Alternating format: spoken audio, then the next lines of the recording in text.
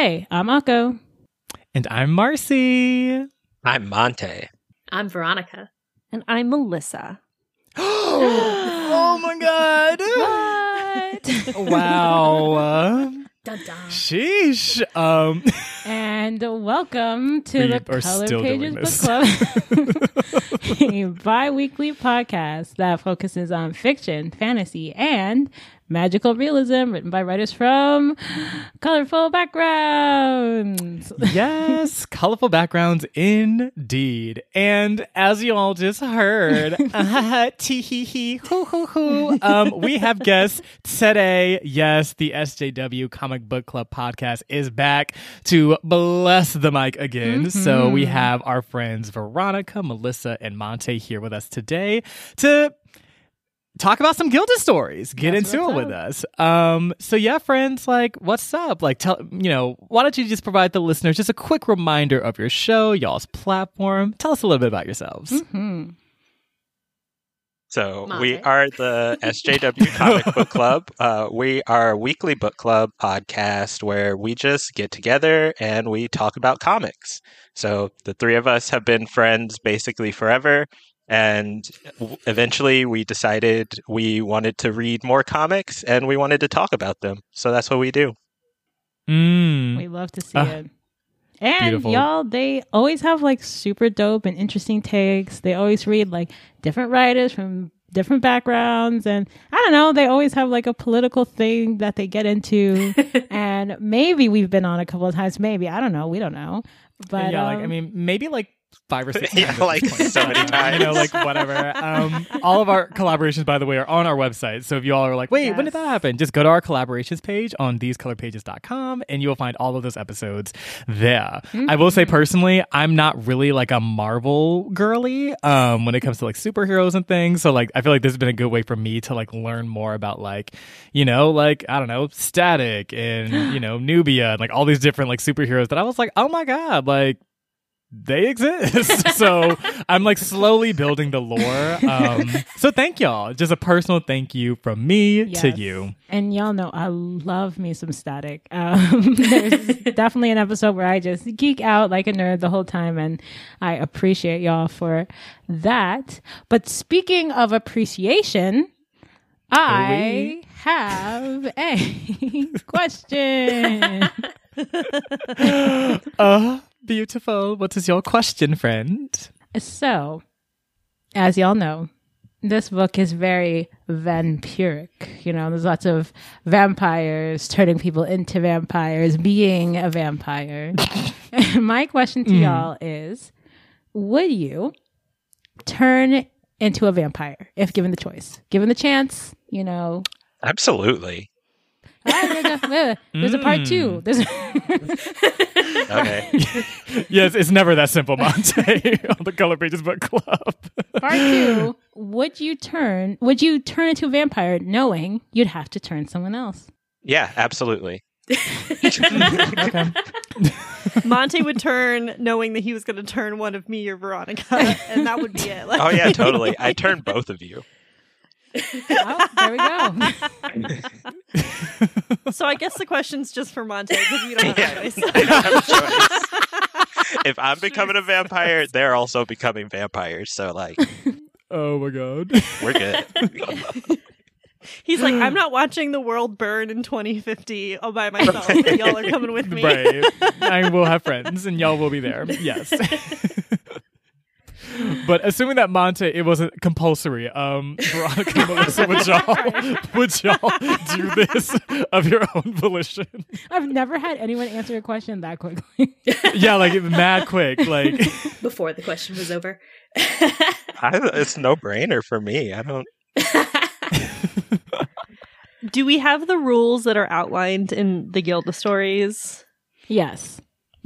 Okay. Then yeah, because I love these vampire rules. They're not stupid. Monte and I were just talking the other day about how Count Dracula stuck in Transylvania or whatever is so stupid because he could have just picked up the dirt and brought it with him. What a dumbass. That's a good point. They That's did solve real. that really easily. They were like, why don't you can just put it in your clothes? And you're like, yeah, Huh. Okay. Good idea. Yeah. I think I would need to become a vampire in order to actually enjoy my life. Right now it's tied to a bunch of obligations and like no shade at my obligations, but once those obligations are done is like when my vacation starts. So like, yeah, I'll totally become a vampire. No big deal. Just outlive rough. your obligations. Yeah. Exactly. And be obliged to nobody. Love that. Yes. What about you, Veronica? With I've read so much YA vampire fiction throughout my life, starting when I was a YA era person. With these rules, I'm not sure I necessarily would, because though I am like a delayed sleep phase night living person, I miss the sun right now. I hate February. It's the worst month ever. So little sun. I miss it. And I was enjoying this story. I was like, this seems chill and cool, except I hate sleeping for the whole day. So I would just miss the sun. But if Monte forced me to be a vampire, I presume that I would deal with it and enjoy my vampire times. That's interesting. That's interesting. I didn't even think about that. But yeah, Gilda was like, they were like, yeah, it's dawn and Gilda is now sleeping. And I'm like, what is Gilda's like? I'm like, well, I guess Gilda was always more entrepreneurial. So she was like, girl, I'm going to work when I want to work. So I will be in bed at 9 a.m. Like, I don't give a fuck. For me, I feel like low key, I think I would do it too. I don't know. Like, it's. You have to turn someone into a vampire, Marcy. Like, that's fair. But like, just one person, right? Like, I feel like I can find one person that's like, I heavy want to be a vampire. Like, please, like, I swear to God, like, I'll do anything. Like, I feel like I can find one person that's like down. I'm pretty sure you're one Craigslist ad away from finding someone. Right. Like, by the end of this weekend, I think I could actually turn someone. Actually, by the end of the business day, I think actually, so I'll have 3 people like ready to go. You're right. I have like a vampiric side hustle where I'm just like, yeah, girl, like, I'll turn anybody for like, a cute coin. But like, It sounds like if you like pick the right person, you've got like this chill, polyamorous, non-possessive, non-obligatory kind of relationship. So you just have to be a good judge of character. That's real. Don't choose wrongly. Yeah. Well, and it also and like, helps that you can literally read their mind. So like, That's right. true. That's true. That's true. Yeah. I feel like it'd So, be easy I to feel find like- somebody. No, that's real. That's Especially, real. I feel like Starting the with me. 2023, here in 2023, when we're closer to the apocalypse than not, like, we're like, yeah, we don't got much to live for, so, Yeah, like, I'll fuck do it. it. Like, literally, why not?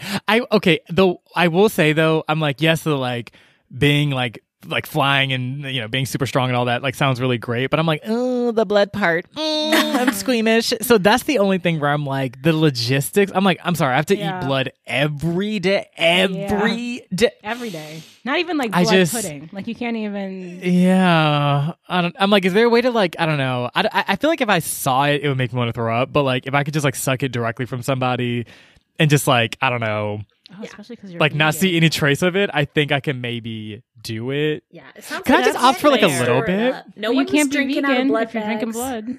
That's true. Yeah. Maybe if I could opt for, like, just, like, a teaspoon, I think I could do it. But, like, if it was, like, you have to drink gallons of blood every day, like... Ooh, eek. That sounds stressful as fuck. Like, every day? Oh, no. Yeah. No. Maybe not, actually. Yeah, that sounds gross. I'm not going to do it. Yeah, never mind. And that's, I'm that's an not gonna errand do it. every day, too, because no one was drinking out of blood bags. No one had No. decanters Yeah. of blood. You got to go out and get it. And you can't, like, yeah. be suspect about it, because then people are going to figure out, you can't just be like, hey, excuse me. Okay. Suck your blood. Yeah, Can't just Yeah, break at into your least- neighbor's house every day. right. Yeah, at least you can break into people's houses. Imagine trying to be invited in to break it. Oh my No, God, you right. just slip in. No big deal. Ooh. Also, what happens if you and another vampire see the same person? Like, do y'all just like how do y'all settle? Like, okay, like, but like, who's gonna get it? Because like, I saw this person first, so like, back the fuck up, Like, Rock, I don't paper, know. scissors. Yeah. We have a mental battle. Yeah, I'm not gonna do I feel it. like the oldest one wins. Whoever's the oldest gets to take them. That's bad. Okay, But, we like, if don't we're get all to living ask the forever, I human- mean- we don't get to ask the human what they would prefer. Like, oh, would Yeah, I you guess prefer, I guess their you know? consent is important in this decision, but also who would voluntarily be like, oh yeah, actually, please suck all my shit out. You know what I mean? Like that's like Excuse me, I we're don't just know. trying to settle. a Honestly, debate. Which I one of us would. you like? because it sounds like these vampires are like going around giving you like confidence boosts, That's giving you true. motivation, That's true. solidifying your Mhm. choices and decisions. Like I was aspiring to be the people who got their blood sucked in this book. Interesting. TBH. Maybe That's a good point. That's a good point. Every time you have like a major decision you need to make, you just email Glinda. Like, Yeah. Because I know it's not that one choice is better than the other one. It's just I need to feel committed to one of them. Right. And that's what these Oh, vampires that's- can do for me. Wow, that actually resonated beyond the podcast. Thank you for saying that, Veronica. I really need to hear that. Akka, what were you gonna say? I was gonna say, what if you became like a vampire therapist? Like Ooh. the kind of service you Ooh. offered. So people came in, and then you're like, and they're like telling you about your problems. You're like, well, I can read your mind, and also if you want, I could just suck your blood and like replace it with Yeah. confidence, and then like Ooh. then you're you know you might- And you'd work not during business hours, so you get all those people who have a 9 to 5, and then you wouldn't have to do errands because they come to you on the weekdays. exactly. Akko broke it. Mm. We did it, y'all. The vampire therapy service, and you know we're millennials and Gen Z. You know we need therapy, like Right. so. You always gonna have a job. But yes. But yeah, Akka, what about you? Would you do it? You know, I would be the vampire therapist, but outside of that, here's what I will say: the food doesn't taste as good, from what I understand. And I do love the sun, you know. But all those caveats aside, I'm doing it. I'm absolutely doing it. Yes, because I would love to travel forever and to see the world change. You know that episode of Futurama where they like go all the way to the end of time. Marcy, you're coming with me, by the way. Just to tell you that you're coming with me. Okay, so I'm again also don't have a choice. Yeah, you don't I'll just get the fuck over it, I guess. I'm going forever, you're coming with me. Well, you'll be like Great. Julius. We won't see each other all the time. It'll be like this podcast. We'll just be Right.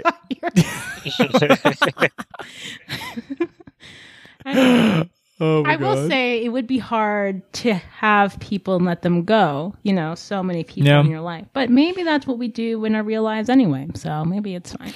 Yeah, Yeah. it's true. Also, like, I feel like I'd be the vampire that would get us all fucked up because I'd be like, I have to, I gotta spill the tea at some point. I gotta be like, look, 'cause I'm literally a vampire. I didn't know how else to tell you that, but like, here we are. And who knows, maybe that could like really open up a lot of my social connections. I'm like, shit, if I'm gonna be a vampire, some of y'all gotta know. Like, I can't just keep this shit in the whole time. That sounds stressful. You could just It's tell your new people and side then hustle. wipe their memories right away. Oh, for the catharsis. Oh, I Yeah. love that. I love how we've turned into the vampires who do not care about humanity's autonomy. Nah. Oh my We're the gosh. millennial vampire, so There you Yeah. go. Just like burnt out and just like ready to take a nap. yep. Yeah, during the day. Right. Wait, well, are we already Can I be a vampire to vampires? sleep? Right. Ooh, are we already vampires? That's the question. All right. Well, that was a thing that we all did.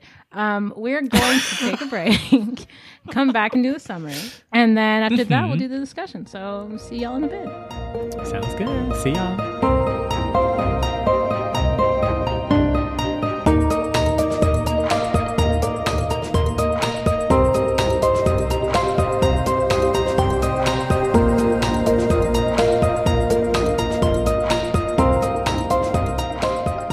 And we're back. Woo! Yes, so I know y'all love y'all some SJW. I know y'all love y'all some SJW, but they will be back. We promise. But first, we want to give y'all a quick little plot summary on the happenings, the goings on, before we rejoin our friends in the discussion section. Yes. Okay.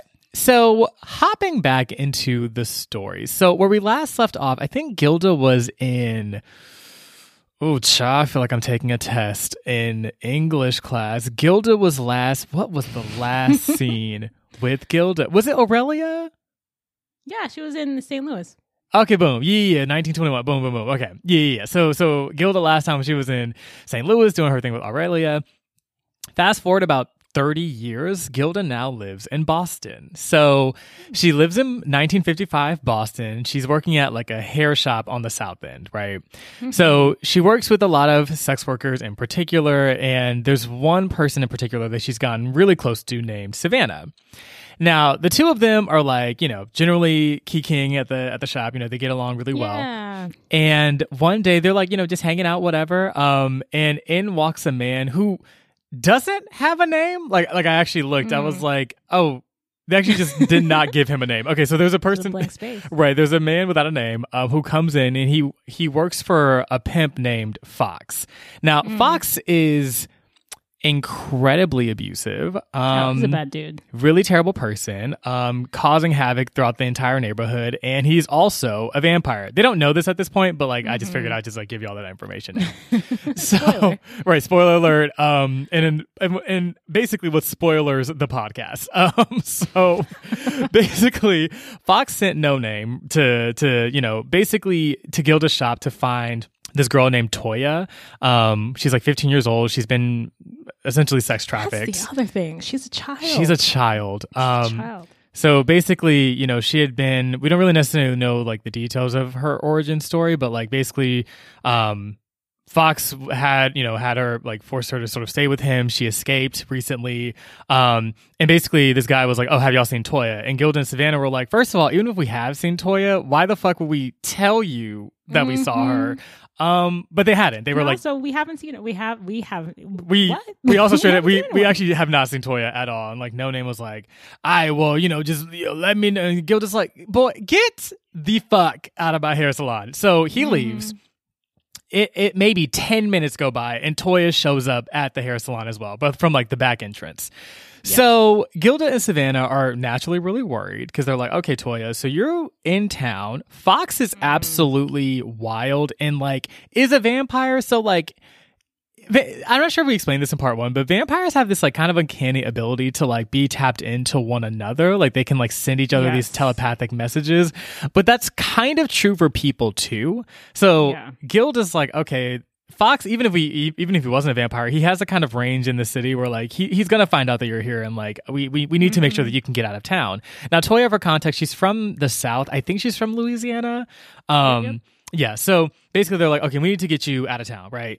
So Savannah ends up leaving, and Gilda's like, okay, Toya, just stay here at the shop, and we're gonna figure something out. We'll like, arrange for a way for you to like escape down south. Now, there's a knock on the door after all of this. Gilda goes to the front door, opens it up, and guess who is there but Bird? Yes, that is right. The same Bird that helped raise Gilda when she was a child and has been gone for the past 50 years. So Bird just shows up. And Gilda's like, oh my God, what the fuck, Bird, girl, what? And so like Bird's like, I know. So the two of them like just like link arms and like leave and like head out. Mind you, leaving. Is that what happened? I mean, I feel like it was something close to morose, but also a homecoming, but also it was like a very mixed emotional movie. Yeah. Because Gilda's like, wow, like I have, like I'm so glad to see you, but also like, damn, I haven't seen you in 50 years. Not because I wasn't trying to see you for 50 years, but girl, where the fuck were you? Like, it's kind of this like trying to make sense of what's going on. Basically, the two of them end up leaving. Yeah. Now they leave Toya. Right. Now Toya is still at the hair salon. Toya still there. The same Toya that's being sought after by this. Okay. Yep. So Toya's at the hair salon. Gilda and Bird go back to Gilda's place and they catch up. Basically we learn that Bird spent most of her life sort of just like reconnecting with, I don't know if it was just like her specific tribe of people or if it was like just various indigenous communities around the world. So I think she started by first going back to the Lakota people. Okay. So she's Lakota. And then she also started traveling, but she also does that more later in the book. Mm-hmm. But she also travels to different indigenous tribes. Like she goes to New Zealand at one point. Yeah. I don't know if she's done that yet in this point, though. Yeah. But like, she's been like around, right? But the whole time, she's been keeping an eye on Gilda. She's like, I've always like kind of been tapped into you, all of that. Then, the two of them okay, so there's a scene where they're catching up. They end up getting into Gilda's bed. Sorry. I think we should add the little bit of context that Gilda is still worried that Bird wants to kill her because she feels responsible Or Oh the my God. Yes. Mm-hmm. Gilda version 1. But it's weird because she shouldn't feel responsible. It's kind of like Bird made her feel that way because she was in such despair about Gilda number 1's leaving. Right. Yeah, I don't know if that makes this part make any more sense, but there you go. But so that's the context. But anyway, Bird and Gilda end up getting in bed, and like, I don't know if I want to call it like they had sex, but it was definitely, I'm sorry. Okay. So if sex is on A Street, what they had was on B Street. Like it's like, it's adjacent. Like Sex it was adjacent. It's very that, a lot of like sharing of blood and like, things like that. It's kind of like if you've seen Bones and All, and maybe you haven't, spoilers, with Timothée Chalamet. And that one person who I can't remember the name of, but who's a great actress. And then, like, at the very end, I think he's dying for some reason. And he's like, I want you to eat me. And she's like, no. But he's like, that would make me feel like I was fulfilled because they're like lovers. It's another like sex adjacent situation here. I've realized in a lot of our fantasy novels we read, there's a lot of sex adjacent, right? And it tends to include consuming each other. Yeah, me and Marcy have like, this is like us. Here's our analysis on that blank page. We're just telling you what happened, right? And also I kind of felt conflicted because I was like, wait, Bird, weren't you like, one of Gilda's caretakers, like as a child? Like, I don't know. I remember just feeling kind of like, but then I'm like, oh wait, they were like immortal. So like, what does that mean? It's complicated. We don't have answers. We don't have answers, but that happened. Yeah. We're moving on. And like the audience is like, wait, but I'm like, we're moving on. We're moving on. Maybe in the discussion section. Right. Right.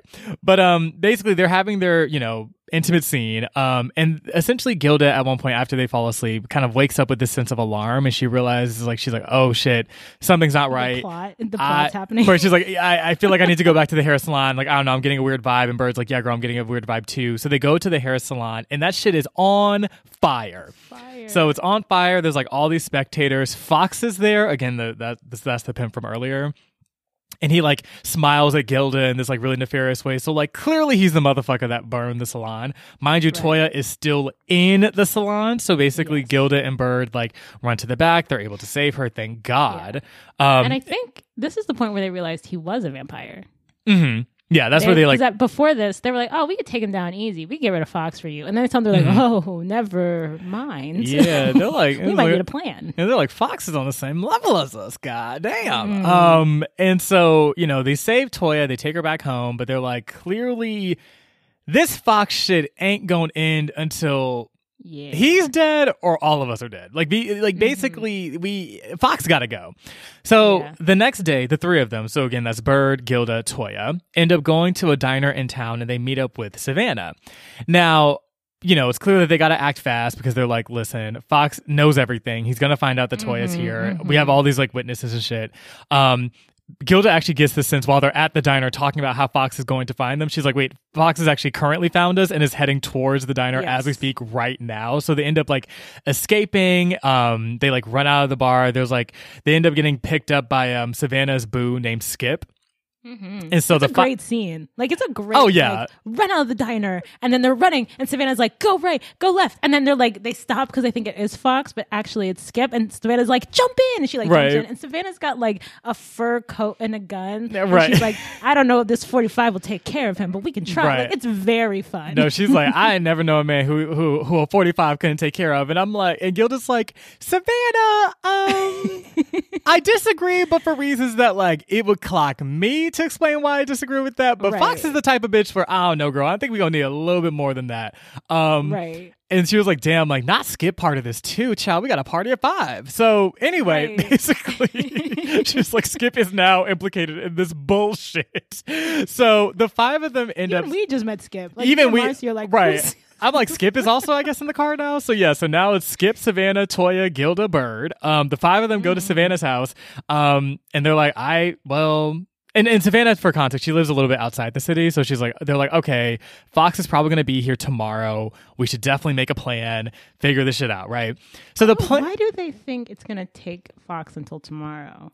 That part was unclear to me. Maybe it's more Yeah, 'cause I was like- ceremonious. I don't know. Yeah, I think it was just for effect, which we'll take it. We'll take Yeah, it. well, we'll take it. I mean, Fox seems, I wouldn't put it past them. So basically, the plan that they concoct is that, okay, once Fox gets here, Gilda, Savannah, and Bird will essentially take him on. Toya and Skip, y'all just prepare like this getaway boat because there was like a lake or something nearby. They were like, just make sure that this boat is working, and we're gonna make this all work out, right? Bird and Gilda end up having conversations like while they're waiting for Fox, and they're like, okay, so the only way that we can actually kill Fox, mind you, neither of them have killed another vampire before, but they know that to do so they have to remove his heart. And they're like, Fox the type of bitch where that's going to be hard as fuck. So we basically going to have to borderline kill him to make that even happen.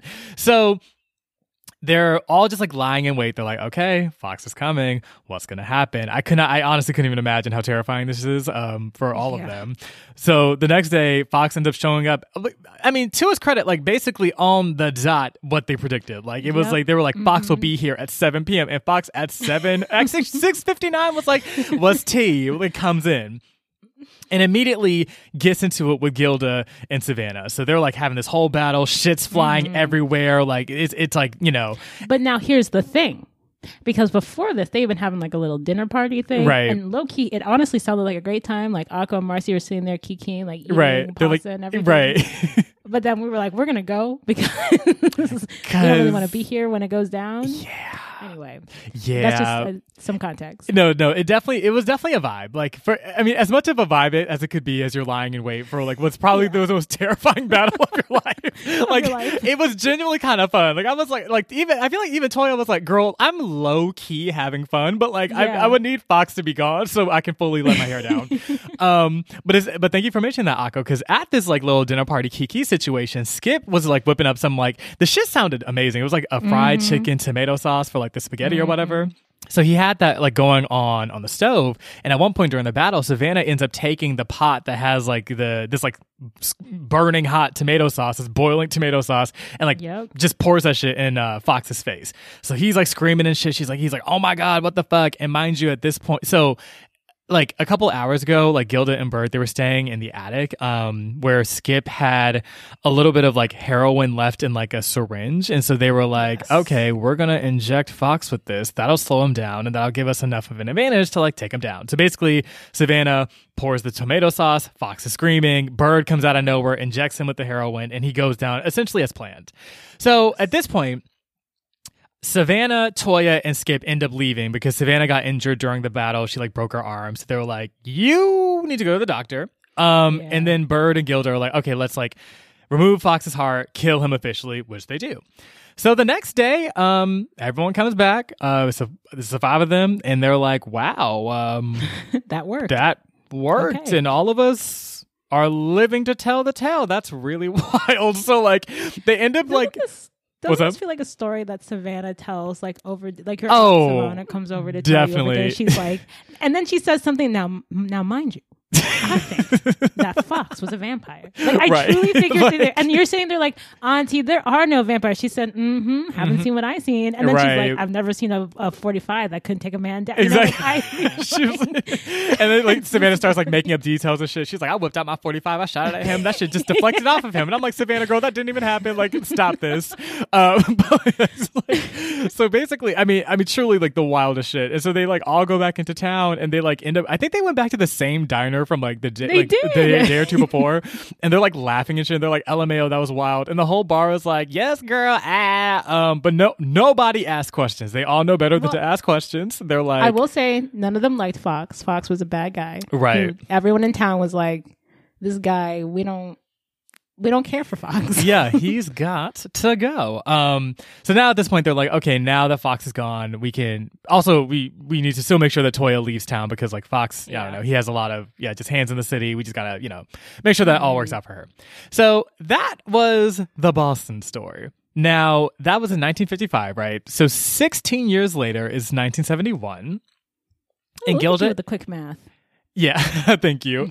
Now, so Gilda is now living in New York City, and her life has completely changed. So she's living in New York City, 1971, and she's working at this historically white theater company and trying to like just get some black plays off the ground, right? So she's like a stage manager and she lives in an apartment in Chelsea. Now, Gilda has a coworker named Julius, who's like this young black man who seems like a little fascinated, a little smitten, little pressed about Gilda. And Gilda's like, every time she like interacts with Julius, like there's like just this like miasma of feelings. And Gilda's like, yes, I know that you're having a lot of feelings, but like, let's be friends. You know what's also great to feel? Friendship. We gonna be friends, Julius. That's what she says, but her actions do not align with the words coming out of her mouth. At all. And so she's like, yeah, girl, like, look at me and Julius, just friends. And Julius is like, I mean, literally the millisecond that you change your mind, not only will I be here, I'll be ready. Like, I will be ready to go with wherever you want to take this, Gilda. I'm game. So, just like low-key a little sexy on Julius. I'm not even gonna hold you. It was kind of sexy. I was like, oh, wait. Where my Julius? Right? And then he kept calling her sister love. I was like, I don't know what is going on, but I'm having a lot of fun right now. I was like, Gilda has a lot more self-control than I do, because honestly, like, I would have just been like, yeah, girl, like this whole game of chess I'm playing, yeah, girl, I'm gonna voluntarily lose the shit. But anyway, so some other fun things about Gilda's life at this point. So, you know, she's in New York City, and Sorrel and Anthony, who are from like her adventures when she was in California almost 100 years ago, they also live in New York City. So, you know, the three of them will often link up at like this bar that Sorrel and Anthony own that's actually just for vampires, like on the low.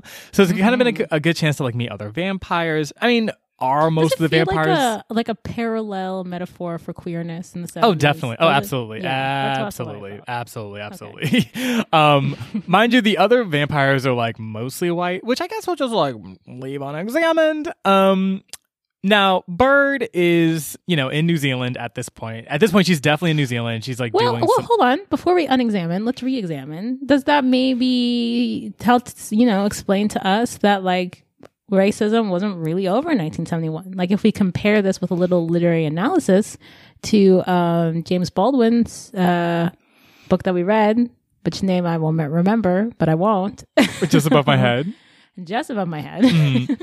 You know, like contemporary time periods, it still seemed like segregated bars, you know, still same cities. Anyway, I just wanted to point that out in that voice. Yeah, it was just interesting, the whole like vampiric, like what are like was like the racial dynamics between vampires, because for the most part, whenever you read interactions, it doesn't seem as like vampires don't really be seeming to give a fuck about like racism necessarily. Sure. But also, I mean, there was Eleanor, who was fully in her white woman bag, so like I don't know, it's a lot going on. I don't know. I wonder about Sorrel and Anthony. I do because it's not clear. It's not clear. And I wonder if they're doing this thing where they're like, because you're a vampire trumps race in our minds, but that if not, it wouldn't. I don't, and I feel like people do that with certain groups, right? Like this other sector of your identity maybe endears me towards you. Identity is complicated, you know? Yeah. Like, it's true that like different things will make you endear towards people, but I'm not the book doesn't say all that. So yeah, we're literally just speculating at this point. But yes, so that's the thing that's happening. Bird at this point is living in New Zealand. She's like definitely doing some like land justice and sovereignty work with different indigenous groups in the area. So Bird's just, you know, she's traveling, doing her thing, right? We also find out that Eleanor, you know, the redheaded woman that from part one that like, you know, Gilda was really into, she actually decided to go into true death and like end her own life, which brings up a lot, right? Gilda's like, it was this partially because of me, like I don't know, like, and this is something that will come up a little bit later. But anyway, at this point, Gilda's working on a play that's going to be released soon. And Julius is, again, just like really into her or whatever. Now, some quick shit about Julius that I think is actually, which is important to name, is that he's very much kind of lonely in the world. Like, you know, he comes from, I think, Mississippi, somewhere in the South. Tragically lost both of his parents. He doesn't have any siblings, so he feels like he doesn't really have like family necessarily. Now he's really into like, you know, civil rights and black liberation, and it is really inspired by, you know, Angela Davis and like other revolutionaries. And so like, and I feel like he sees black art as liberation. Like he was part of like the civil rights movement. It's like 1971, so that was like literally still happening, but it's like also kind of slowing, right? Like there's there's becoming more roadblocks from the government. And he makes this really good point, which I think we can resonate with now, where he's like, people stopped feeling bad and stopped giving money. Right. To these organizations. So what? Is it 3 years after our own racial uprising? Have people stopped feeling bad and stopped giving money? What? I don't know. Anyway, Marcy, continue. Yeah, that literally happening as we speak right now. But anyway, anyway, Julius and Gilda have this like, will they, won't they, but will they energy kind of going on. Mainly just because Gilda's really conflicted, right? I mean, at this point, Gilda has been alive for almost 120 years. And she's kind of like, I've never actually turned anyone into a vampire. I almost turned Aurelia into one, but I like kind of didn't want to at the last minute because I felt really guilty. I mean, it's a lot to essentially take someone's life and just Humanity. make it extend or it. mortality. Right. And, just to give that immortality, but also with the social isolation that comes along with that, right? Sort of the mandated to some level, like migration you have to do constantly. Because like if you stay in one place for too long, people are going to be like, "Girl, you haven't aged in 100 years." like it's not even like "Oh, girl, like you look this." It's like no, like you literally have not aged in 100 years. Like 100. That's sus. In fact, you shouldn't even be here. Right. Literally, you How are shouldn't you actually. You actually shouldn't even be alive at this point. Which I was actually thinking about this too, as far as like formal documentation stuff. Like what happens when Gilda needs to like, I don't know, go to the DMV and like get her ID and stuff, or like she like, I don't know, goes to the doctor. Like what are public records saying they're about? definitely compelling people's minds and like becoming their own grandkids. Okay, great. Okay. I have to be, because I was like, there's no death certificate. Well, and also like think about how much easier this was in 1550 than it is in 1971 and then in like 2020. Right. Like that's a much harder thing to pull off when everything's computerized. Or maybe it's a lot easier because you just got to compel someone to change some numbers. I don't know. Yeah, right. I don't Right. know. So yeah, but yeah, so that's kind of like the conflict she's feeling. I feel like Gilda's in this space where like she does care about people, but she tries not to get too attached to them. And, with Julius, as she starts to get to know him more, she ends up like, taking him to this like, social with, actually, I'm getting ahead of myself. Did that happen later? Was that in this chapter where they went to that party with Sorrel and Anthony? Yeah, because she turns him into a vampire. So they go to the social while he's still a human. And he's like having a really good time and he invites Sorrel and Anthony to the play. And they have like a cute little thing together. So basically, they're getting closer, and for the first time, Gilda's like, okay, well, I think Julius, if there were a candidate to turn into a vampire, I feel like, I don't know, like this could be something that works for him. So she, ends up having a couple of like questionable sex scenes with him. I'm gonna call it. I'm gonna call it not 100. I'm gonna say it's less than 50 on this one. Yeah, because she knows Julius likes her. He's definitely asleep when she shows up at his place. She uses her vampire powers to like read his mind and like so everything about it is not okay. Actually, I'm sorry, Gilda, but it wasn't. It really, really wasn't. Yeah. And the book reads like Julius is like, I saw you in a dream and it was great. And I was like, it wasn't a dream, which makes it excessively not all right. Right. Yeah. So Gilda was very, it was a little Eleanor energy. I'm not gonna lie to you. Yeah, I'm not gonna hold you. Eleanor. Yeah, it wasn't great. And even like she turns him into a vampire, and even that scene, I was like, was this consensual? Did you really sit down with Julius and like break down like what exactly was gonna happen here? You base this all in like one highly emotional scene in his life, like. You didn't follow up with him the next day, or track over time. Like, hey, girl, like maybe give this some thought. It was kind of rushed. I'm not gonna hold you, but it's true. I guess Julius, based on the book, Julius enjoys being a vampire. He's like fine, so he's like, I guess it worked out. But like, ugh. So Gilda makes Julius a vampire. And then I will say, and maybe in the discussion section, maybe we'll get into this, but like there is a question of is it right to turn, like if it's not right to turn anyone into a vampire, what's enough for someone to like be like, yeah, like even if someone gives their enthusiastic consent to become a vampire, like how old do you have to be to consent to being a vampire? Right. Like how much can you as a human really consent to giving up your humanity, Right. It's a tough question. Anyway, that's neither here nor there. Yeah. because Gilda did not do any of the right, like they're any of that due diligence. Right. So anyway, the next story I'll have Akko get into. Oh yeah, all right. So this time jump is like a little shorter. It's just 10 years, not even. And Gilda is like, you know what? I'm gonna stay in New York for a little bit. So she's there. She also has this like flatmate who like lives above her named Marcy, surprisingly, which I found very enjoyable to read. I lived. And Marcy was great. He's clearly like a queer man in the 80s and 70s, and he's just like living his best life. Like sickening. And just the way he talks is so endearing. Like, he gives her this jacket or something. He's like, whatever, that's for you. Bye. Like, and then she's like, do you want to come to my play? And he's like, yeah. Like, it's just really cute. It's like a very cute scene. Anyway, so Gilda is still there living in the same apartment, and she's since moved to this like other theater company. And it's like this dope cohort of like Black artist women who perform and support each other, and it's kind of wonderful. And amongst them is one Black woman named Effie, who's like mysterious and tall, and I don't know, we can't really gauge her age, and like maybe she's a vampire, we don't know. Anyway,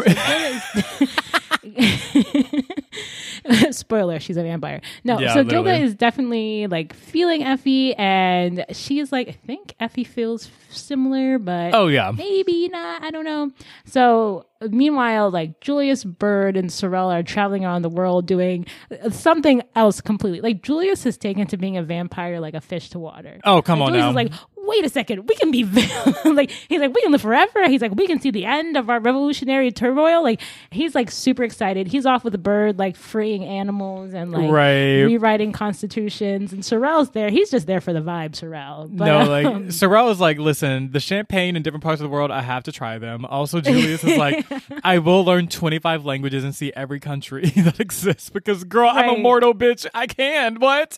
Which I will say, I'm like, it is interesting, like, being a vampire does kind of, like, absolve you from, like, capitalism in a lot of ways, because, like, you can just sort of do your own thing. And, like, I mean, even as far as sustenance, like, as long as there's people, you're going to be fed. You're fine. Yeah. And, like, can you imagine, like, being like, I have all the time in all the world to see everything? I mean, come on. I get it. I get the appeal. So... Anyway, Gilda, despite their absence, like feels okay, and Anthony's still around. And so she's enjoying her life more in her community, and she's actually getting pretty attached to them as mortals. Yeah. But then there's this weird incident, and to be fair, throughout the whole story, everyone has kind of warned Gilda. They're like, "Hey, Gilda, I know that you're really attached to people, but you're actually not a person." And she's like, "Interesting that you say that. Interesting that you say that. What if?" And they're like, "Actually, no. What if? No." So then there's this weird incident where she like almost kills a Black man when she's sucking too much of his blood, which was strange. And I think this is kind of because she's not.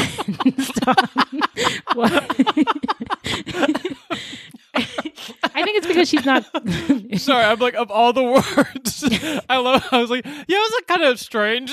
it's like yeah, Black man's like, he's like horrified. No, I thought it was hilarious. No, you're good. No, it was weird as fuck. I was like, Gilda, bro, what are you doing? Like, oh no. Yeah, it was bad. She almost. Well, I was gonna say it's strange because typically she has more control than that, and I think part of the reason she doesn't have control is because she's blurring the lines between being human and being a vampire. That's tea. Yeah. Kind of similar to Eleanor and to Fox and to Samuel, right? It's not. It's their clinging to their mortality, their humanness, that's making them so a little bit reckless in a way. Yeah. So she goes off to talk to Anthony about it, and Anthony's like. Sorrel's not here. Let's break out the wine, the champagne for me. And he's like, by the way, on his like third glass, Samuel's back, and she's like, what? And the whole bar's like, what? We don't know who Samuel is, but what? Oh my god, that sounds dramatic. Like, dramatic. What? Come on now. And Gil's like, you mean the one from California with the Eleanor and the girl and the thing and the thing? And he's like, the one from California with the thing and the thing. And she's like, I thought that Sorrel and Eleanor had worked out their thing before she did the true death. And Anthony's like, they did. But Samuel couldn't really abide by it. He was really in his feelings, in a way that you're really connected to Bird. Like, Eleanor is Samuel's Bird, and he kind of blames you for changing Eleanor in a way that would make her accept the true death, taken her away from him. And Gilda's like, now I know it has not been 150 years and this man is still blaming me for his issues when I didn't kill him. Right. And Anthony's like, opens up another bottle. So she's like, I don't know how I feel about this. I'm going to go hang out with my girlies and see what's up. So she goes back and Gilda's like, and she's like, oh man, so much has been happening, so much. And Gilda's, and Effie's like, so much. I'm a vampire. I will say there's nothing more cathartic than just like going to like a good Judy and being like, girl, there is just so much going on. Like, it's true. It's like my It's very favorite nice to shit. Oh my God, I love that. So Effie reveals that she's a vampire. They have not sex adjacent sex, just the regular type of sex. Yeah. Like A Street sex, right? Like all that shit. Right. I'm dead. Mercy, you have me cracking up. Anyway, so then they talk about the whole Samuel thing, and Effie's like, look, can you just let Sorrel handle that? Like, Sorrel is the one who turned Eleanor, who turned Sam. That's a family issue. Let them figure it out within the family. And she's like, and you're getting too attached to this mortal life. You need to remember that we are not. She's like, I know, we're not human. Anthony just told me over the 5th glass of wine. I get it. So Gilda is frustrated, but I mean, she's like Julius is adjusting, and like Effie seems to have found her face, and like I'll figure it out. I have to figure it out. So time jump. She spends the next 40 years figuring it out. Yeah. New Hampshire, 2020. That's right, y'all. Girl. Contemporaneous. Except not really. Not really anything contemporaneous. So she lives a little bit. She lives in New Hampshire. Oh yeah. So in 1980, Effie's like, come live with me. Come live with me in New Hampshire. Like, it's chill out there. We're chill. So they move out there. Gilda's taken to writing like romance novels under the pen name Abby Bird, and she finds it like it's a good outlet to her stories. I love it. It's this like little vignette story where she's just like a romance novel writer in New Hampshire, right? And then like Bird and Sorrel and Julia send like videotapes to her because it's like 1991 when this was written, and they didn't know like Instagram and email would be a thing. Right. So they're sending videotapes to her, like talking about their journeys. Well, I thought they had like video phones, like it was like FaceTime. Oh, was it? I thought they were sending tapes, but it's okay. So it's video. They're doing FaceTime. Yeah. So not my steampunk reality. I just like wrote into the story. So she becomes she becomes like really popular, and like she finally gets in touch with Nadine, who's Aurelia's great granddaughter, who's also deaf and who also loves her books. And the world's like super different, but not different from our reality because they have video phones and the earth's polluted and there's coastal storms and overpopulation, which is also a problem for us, and famine, which is all exactly that's where we are. That's actually where we are right now. There's no COVID in this world, so they missed pandemics. They didn't mention that, but you can only get 80% right on a test. Right. So Bird, Julius, and Sorrel still traveling. But it's really cool because Bird, which is also kind of similar to real life, Bird has gotten into the land justice movements in America, and Julius is fighting for the environment in Iowa. So then Gilda, because she's become more famous. Wow, this is a little on the nose. Anyway, she's become very famous and she's like open to more scrutiny lately. And so people have been photographing her and like talking about her novel in public, and it's just all like a lot. And she's like, I am a recluse. I want to live a life of mystery. Right. Like literally move in silence, like on some literal shit. Like, right. I'm playing 4D. Right. No, y'all don't see me coming. Like, what part of that do y'all not understand? Do you not understand? And Julius is like, have you considered moving? Why do you always stay? Have you considered moving? He says on the videotape. And he's like, come on, like we can go anywhere. Have you considered going anywhere? And she's like, I tried crossing the ocean, but it felt like there's no passage again. I don't know. So Julius is like, all right, well, sister love, do what you want to do. So then she finally decides, you know what? I'm giving it all up. So she basically deads her Abby Bird character, makes up a story for the media, and ends that life, that Abby Bird life, sheds it like skin. And she's like, hey, Effie. And Effie's like, like reading the newspaper, but actually it's not a newspaper. Maybe it's the phone. Or maybe it is a newspaper because it's a steampunk novel. We don't know. Right. And she's like, I'm going to go head out. I'm just going to go travel around. And Effie's like, I've been telling you to travel this whole time. So she's like, all right. And she's like, I'm out. And you're like, oh man, this is gonna be great. Yeah. And like Gilda on the road. Gilda traveling in the near future. You better Yes, get that we passport stamped. Yes. Come on now, Right. Gilda. So much to Where are we do. going first? We get to 2050 and the world is in shambles. That's right, y'all. Shambles. The whole world, which is actually, we're on track to be Yeah. in 2050. So that's great. So basically, hell's broken loose. The world is just a waste from climate destruction. The rich have either escaped to space. Remember, this was written in 1991, y'all. Oh my God. To space. Or they've started hunting vampires to prolong their life. Yeah. Which, So- I'm sorry, real quick. I'm like, the earth is crumbling. I'm sorry, who is signing up for eternal life on this? Like, I know.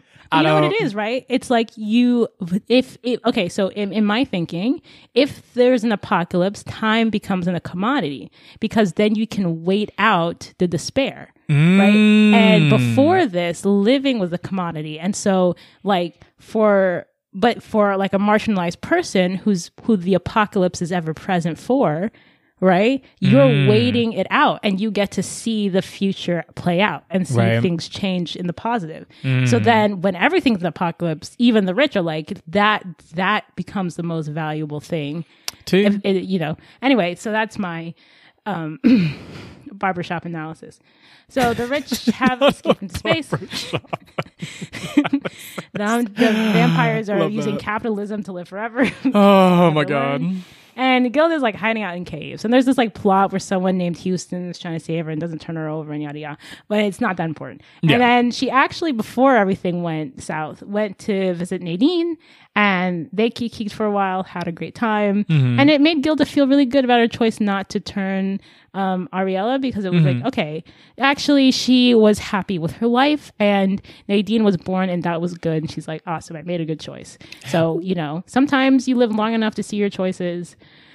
Which I will say food real reactions. quick, I don't know Yeah. if like as a vampire you can like reproduce. Like, is that? I don't think so. Yeah, I that's think what I was this thinking. is how you Yeah. reproduce. I think Okay. it's by turning people. That's why like Okay.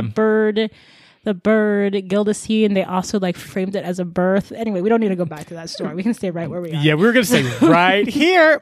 Right here. So anyway, so the other vampires have been traveling. So that's Effie, Julius, Sorrel, and Anthony. They've been and Bird. They've been traveling. They just have to be more careful now because the rich are literally trying to eat everyone. Right. Oh my God. So the plan becomes that everyone's going to link up and they're going to go to Machu Picchu where Bird's been hanging out doing some like land stuff, and they're just going to stick it out together and wait it out till like the world becomes not this. So Right. Gilda sets out on her journey and discovers a woman on the brink of death named Hermes. Hermes? Sure, Hermes. yeah. Yeah. She basically attempted to take her life because the weight of climate despair was so much for her. Oh, what? Is that also something that's highly relatable to us now? I think so. Yeah. And Gilda's like, wait, I know this is weird because I really actually don't like turning people because I'm afraid of the long-term consequences of my actions. But considering how we're in the apocalypse and no one else thought about the long-term consequences of their actions up to this point, in a strange reversal, it actually would be kind of hopeful for you to be a vampire and see this all get better. And Hermes is like, yeah, no, I also think that. And she's like, okay, well, do you want to do that weird vampire ritual ceremony that makes very little sense and is vaguely described in this book? And Hermes is like, I feel like you haven't given me a lot of context for what's about to happen, but sure, I'm down. So they do the thing and they're like, all right, well, we're going to head over to Machu Picchu if you want to come. And she does. So it's Gilda and Hermes and they encounter Julius and Effie along the way. And, for the first time in a long time, things might be okay. Yeah. And that's the end of the book. That's That's the end of the it. Gilda stories. For now, Yes. anyway. Mm-hmm. Yeah. All right. Beautiful friend. Well, should we join SJW again? Yes, we're going to jump off. And when we come back, it'll be a real, true blue book club. Oh, cannot wait. Okay, see y'all in a bit.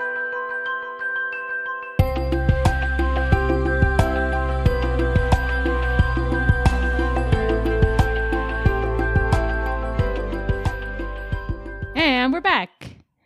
All right. Woo! And our friends are back. Everybody's back. Yes. What was I going to say? This is like, like we said, this is a real book club now. That's right, y'all. This is a real book club. We have our cucumber sandwiches and tea, and we are definitely gossiping about the neighbors. Yeah. Okay, so the first question on the list is, which character did y'all most identify with in the book? I know immediately, so I don't mind going. I don't know, y'all. I really fucked with Julius. I'm not surprised. Not necessarily in the surprised. initial courtship with like, you know, him and Gilda, but like just like who Julius became as far as like traveling the world, learning 25 languages, literally just riding on the wave of vibes. I was like, Julius is the most vibey bitch I think I've read in a book in a minute. And I really resonated with it. Like, I was just like, I'm like, you're like artistic and shit. You like write plays and shit.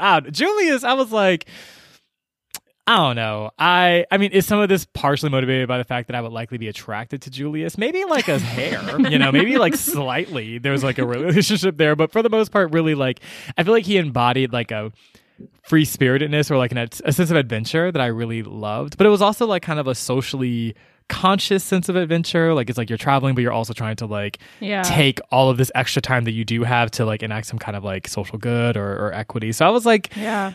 I don't know. I really like Julius's vibe. So I would definitely say that, yeah, he probably resonated the most with me. I can see that for you, Marcy. Because also, well, beside the character that was actually named Marcy in the book, I feel like Julius... Also Marcy in the book. Right. I feel like that was definitely you. But I also feel like the way that Julius like collects stories and folklore, that really resonates like with your love of art and wanting art as a way to see people, you know? I can see that. Yeah. No, and one thing that I did notice, Gilda was like, you know, despite the fact that Julius has lived in every continent, speaks 800 languages, like he is still so loyal to like black slang and just like expressing himself however. And I'm like, period. Love that. No, yeah. So thanks, Fred. I appreciate that. But yeah, what about y'all? Who did y'all resonate with? Julius was a good one. I was like, I hesitated because I was flipping through like, wait, who the fuck were all the characters? Then I realized I'm stupid because I know exactly who it was. I forgot about Sorrel and Anthony for a minute.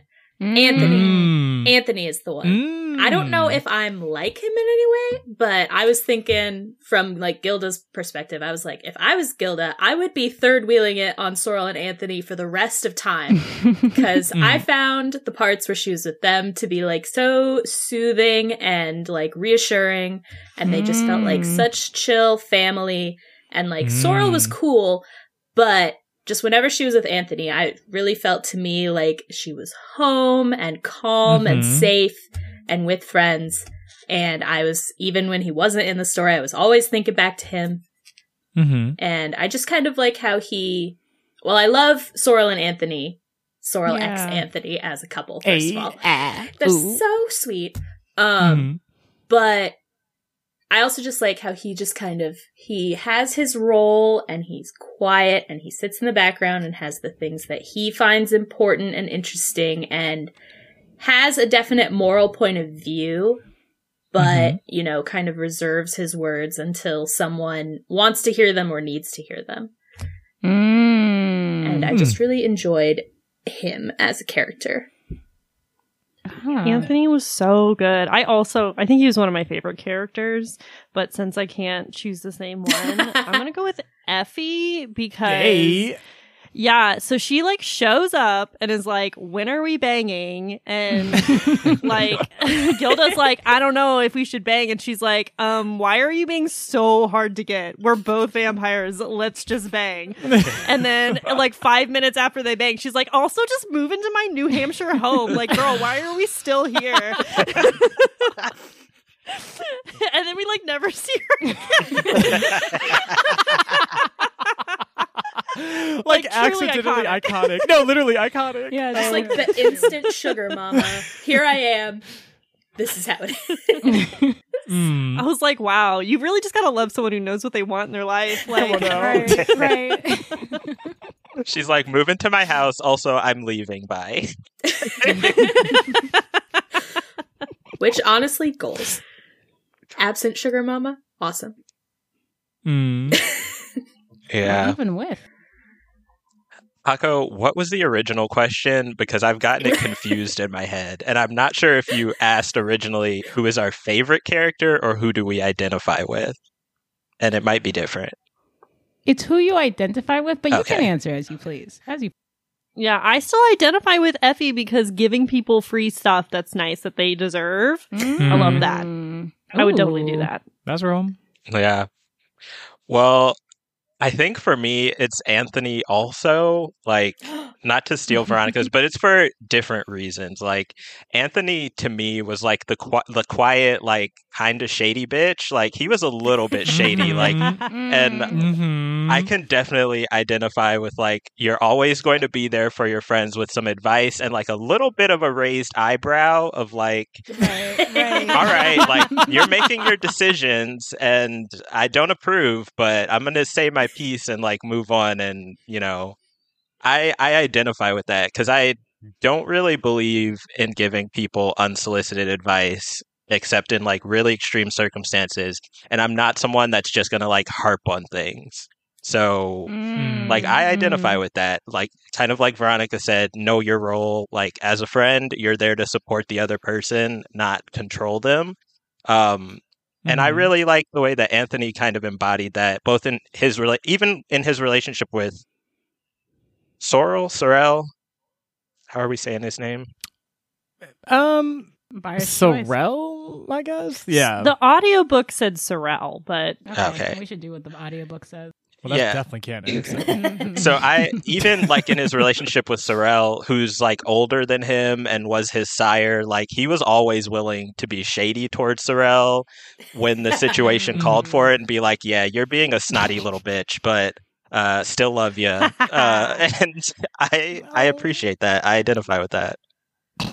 Yeah, I think that's fair. Anthony had a really, your guys' take on Anthony, I think, is really strong. There's something about him feeling like home, but not like home in like the sense that you use someone or take them for granted, or that person doesn't have their own identity, but home in a sense that like you'll feel okay hanging out with them. You'll feel safe. I totally feel that. I think my favorite character, the one I identify with the most, it's probably like a toss-up between Gilda and Bird. But the reason I choose Bird is because if I could go around just like doing land and environmental rights across the world, like that is actually, that would actually make me so happy. Like that was the only thing I was doing, was just like helping cultivate the earth, even though I'm terrified of bees. But if I was a vampire, I wouldn't be. Look at that. I wouldn't be afraid of being stung because I'm a vampire. I live forever. Because you're immortal. I'm immortal. well, and you wouldn't be out during the day, so Oh, yeah. There you go. Oh, The bees couldn't logistically get you. it works out. These couldn't even get me. Can't touch me. 4D chess became a vampire too. Oh my god! Caught the bees slipping. They didn't even see that one coming. The bee You can also community is hear like, you their really thoughts, and they're like, you're doing too much. right. Alcohol. Oh my god! They're like, wow, you really went to such lengths to like avoid. Like, I mean, how often was it really going to happen that you were going to get stung by one of us? Like, you became a whole vampire to avoid the off chance that you might get stung. Feels like a choice, but whatever. We're gonna move on. Feels like a choice. But I will say, my other thing is, there's something really anti-capitalist about being able to, first of all, like just about the amount of time you don't have to spend on capitalist pursuits. And then there's something revolutionary about where you spend your longevity, because to be able to spend your longevity on something is a type of value. And to do that for minorities, people of color, queer folks, the environment. I mean, how much of the world would you change if you spent 200 years like going around helping oppressed people like get their land ownership and like teaching kids and like smashing oppression, like, but through like cultivation of community and love. And you don't have to worry about getting shot by like the government because you're a vampire. Right. That's why I always wonder about like Twilight and like True Blood and everything. I was like, why don't you y'all do some good? Like you could change things. And I really like Bird for that exact reason, and Julius and all of them. But Bird, I feel like, is the first one you sort of see in the story doing it, because that's exactly what she spends her life doing. And Yeah, so that's my sentimental answer. Although my chaotic answer is Eleanor.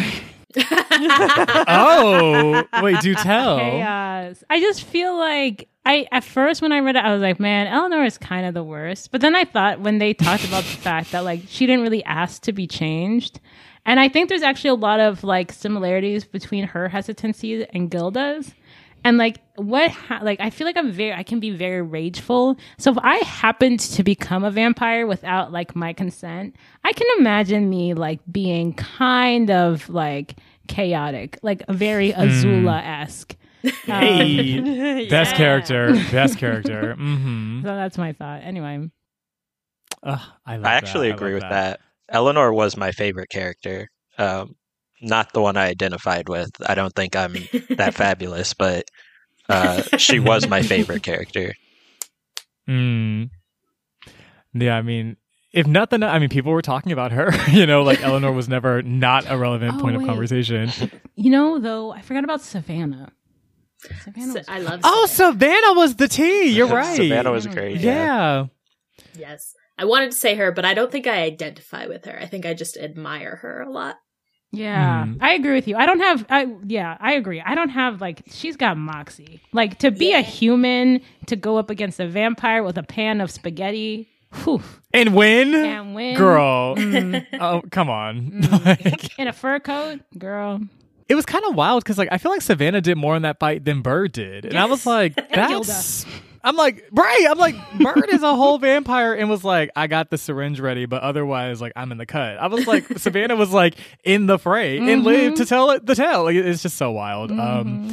Fox ended up with a heart removed. She just broke her arm. I'm like, I mean, Savannah, honestly. That's what I'm saying. Yeah. No, if I get to the end of my life and it's as exciting as that, like, I'm good.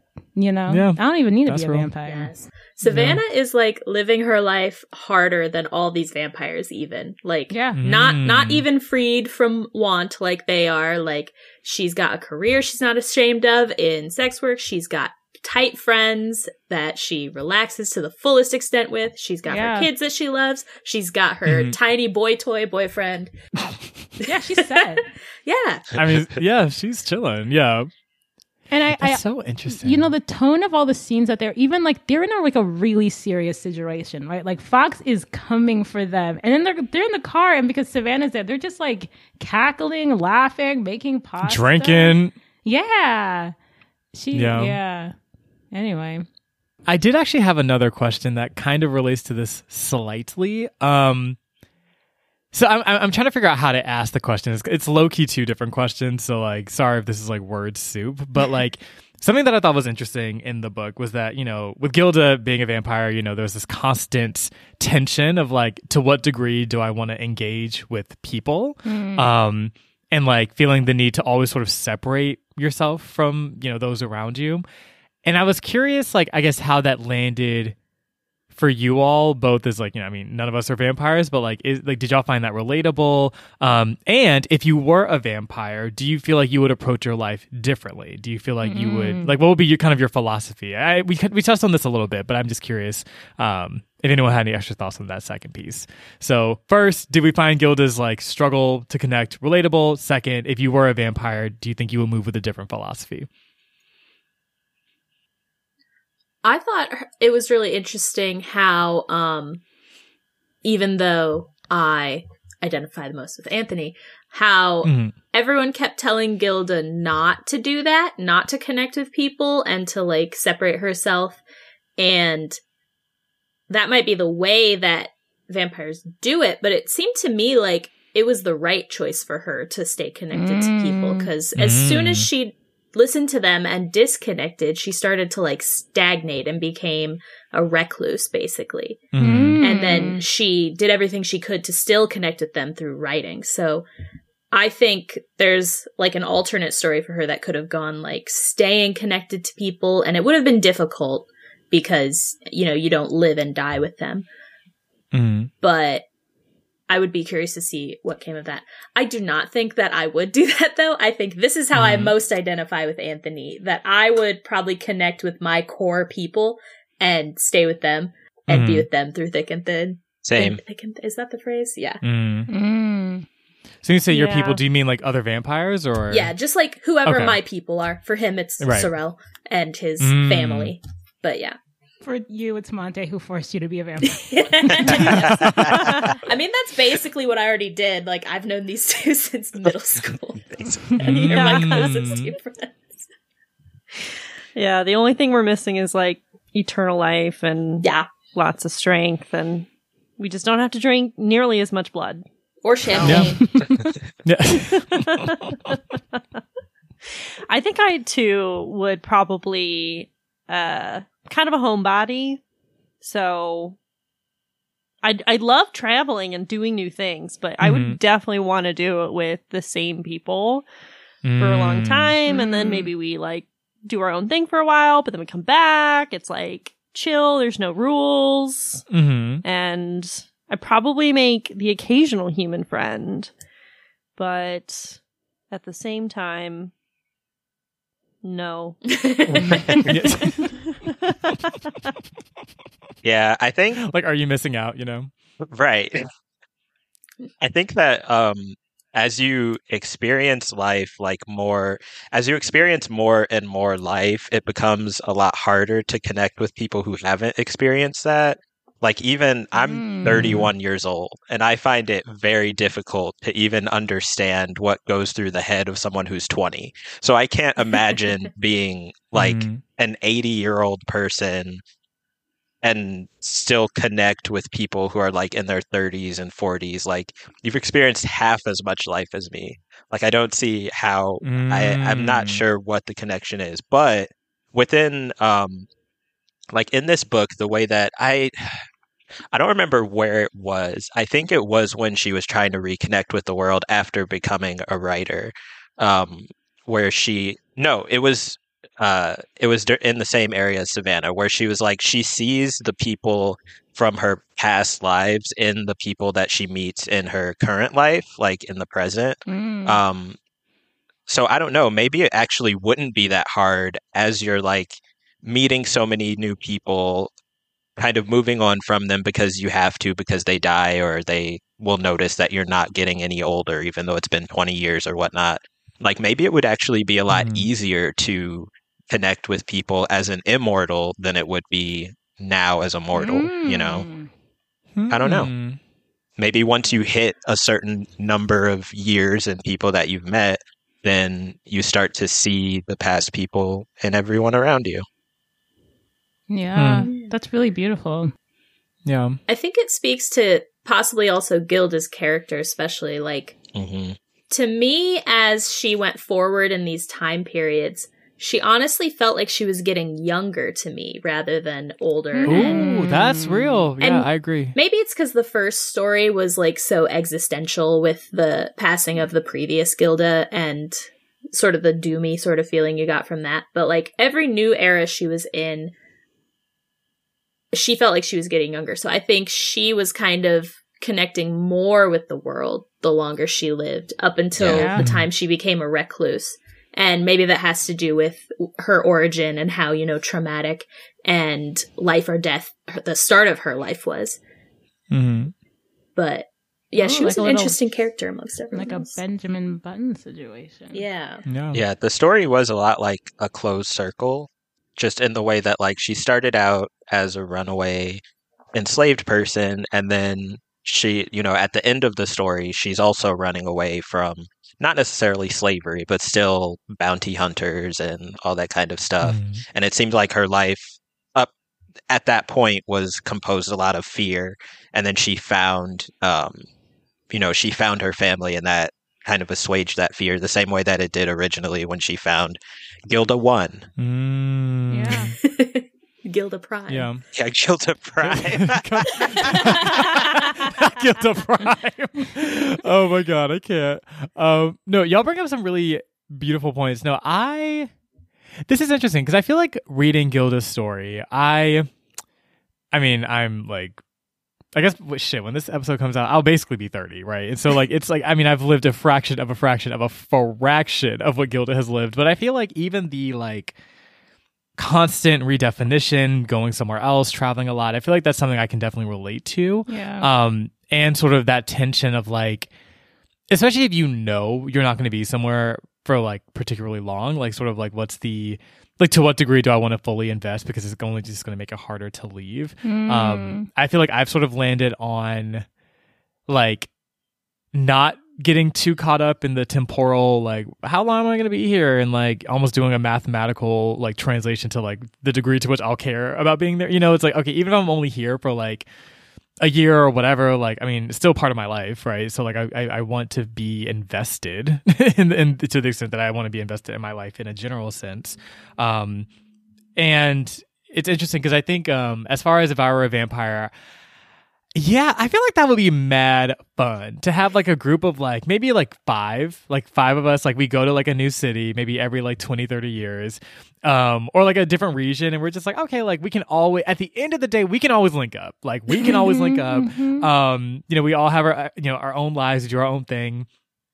And like, but also I mean, I know me and like, I mean, literally Pisces. Like, I feel like I would get caught up. Like, I'd be like, oh my God, these humans are so great. Like, what if we just stayed? And like, I don't know. I feel like I try to like, I feel like there was a lot of like, interesting sort of like coming out parallels in the story as far as like how to, you know, like almost a vampire identity being sort of similar or sharing similarities to the sort of like a queer or trans lived experience. And like, I don't know, like, I feel like I was kind of like, how do you gauge for that, right? Like, how do you like build relationships with people and be like, okay, like if I tell them that I'm a vampire, like, are they gonna like freak the fuck out? Like, you know, what's gonna happen? Next, yeah.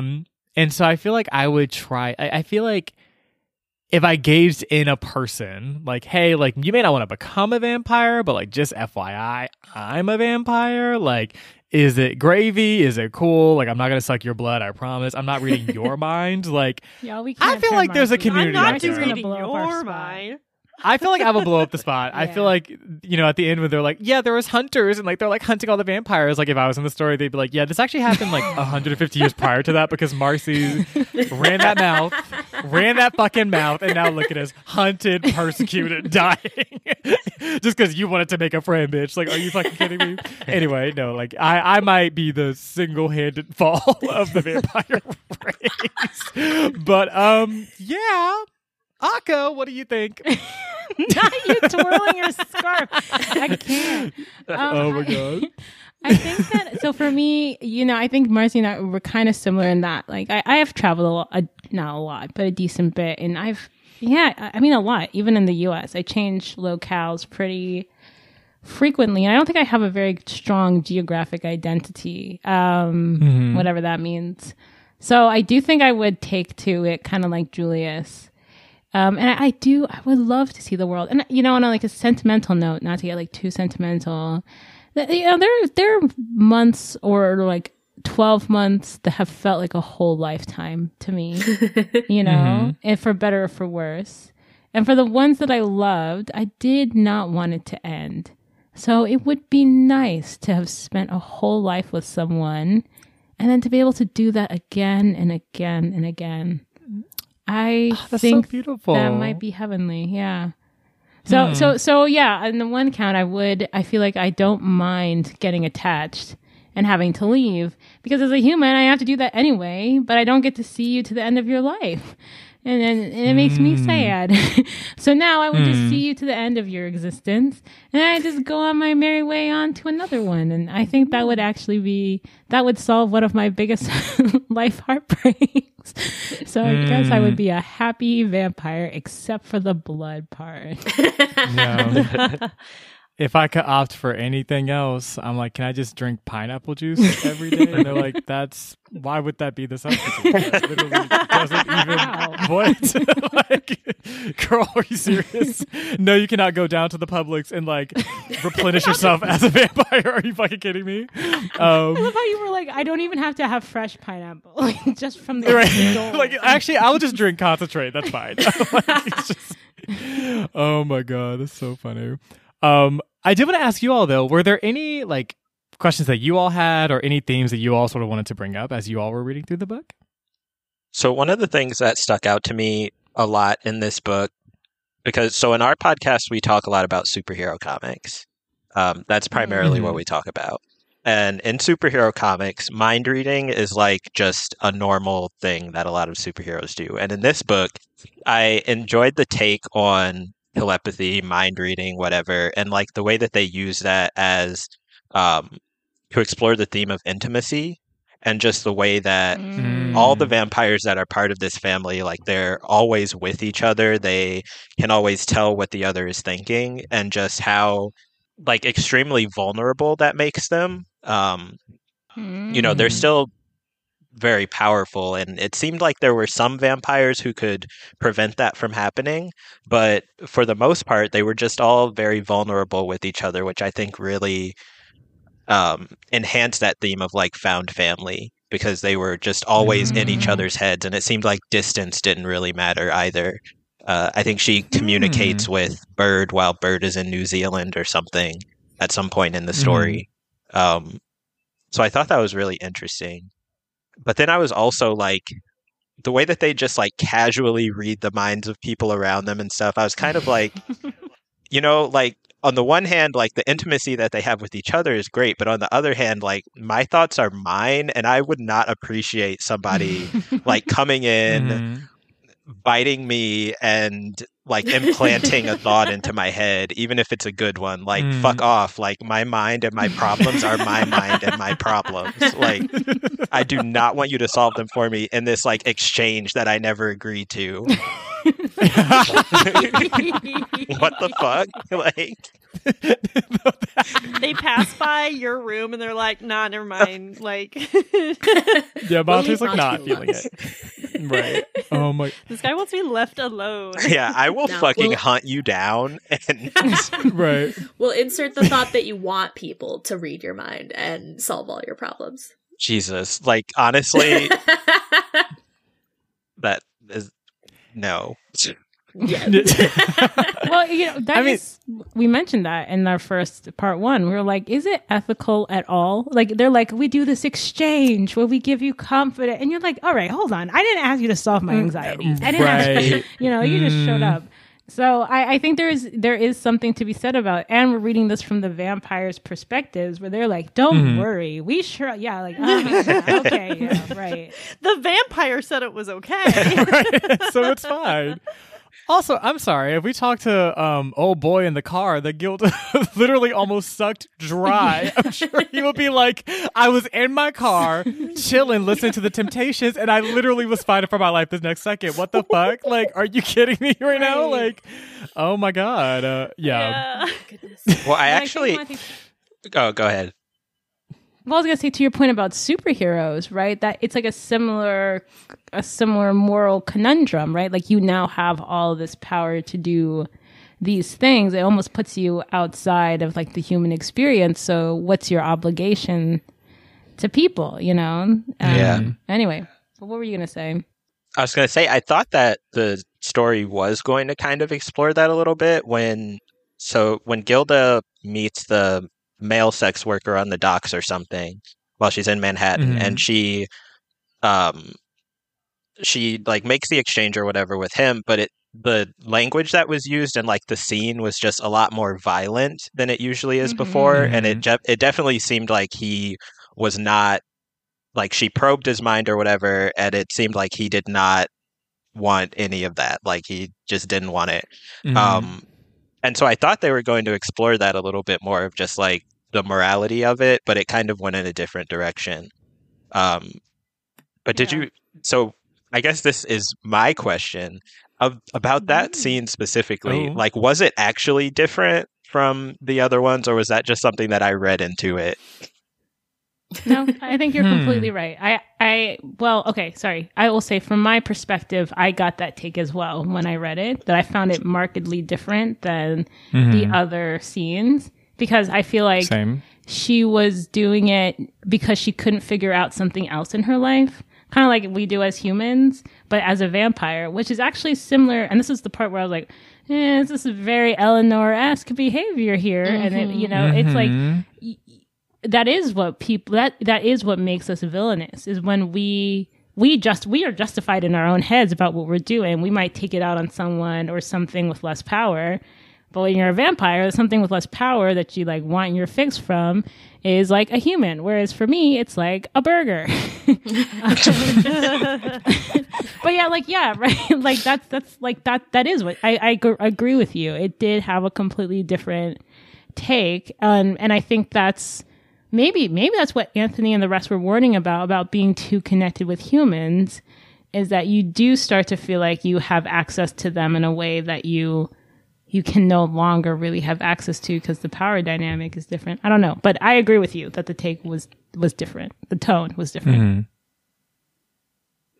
Yeah, absolutely. Yeah, definitely agreed. Yeah, it definitely to me spoke to this necessity of being like, I guess, more grounded. That's exactly what you just described, but like almost like making sure that like, which is interesting, right? Because it's like, if you're moving through life, especially if you're going through life, like, at such a longer duration than everyone else, like how do you move with such a sense of groundedness the entire time, seeing shit change around you constantly, like, I imagine I would always be thinking about something or another. So it's like from a moment's distraction, I end up killing somebody by myself, like, it's like, what does that even look like? That kind of like, I guess necessity of being present in a space like that. So yeah, but no, it definitely felt very different. I also, when I first read it, I was like, did Gilda just kill that person? And then I reread it and I was like, okay, I don't think she did, but like, yeah, that wasn't great. I think also there was something about also like him walking around and like just being clearly awake that also I think read differently, because like when someone's like asleep, it's like, okay, like, you slip into their dreams or whatever. But like, this person saw her, she like chased him. It just felt very, I was like, this is not, this ain't it. Yeah. But I think it was a good thing in the book. It was a good technique in the book to show, it would be great if they were all just like really wonderful vampire people. But like, that's, look, I'm a saint. I've never done anything wrong. Same. Correct. And I've never had to grow as a person. Yep. At the expense literally of others. perfection. Yeah. So I'm not saying me, but some people I hear have that problem. And no, right. But yeah, so I think there is that developmental curve, right? Of becoming. Mine is not necessarily like a direct answer to Monte's question, but it's sort of just like the themes I was kind of picking up on this topic. Like, I'm sitting here thinking about them, and I thought these were two separate ideas, but they're kind of coalescing for me. That, like, I found it really interesting how they kind of discussed the things that vampires do, such as feeding, living a long time, creating more vampires.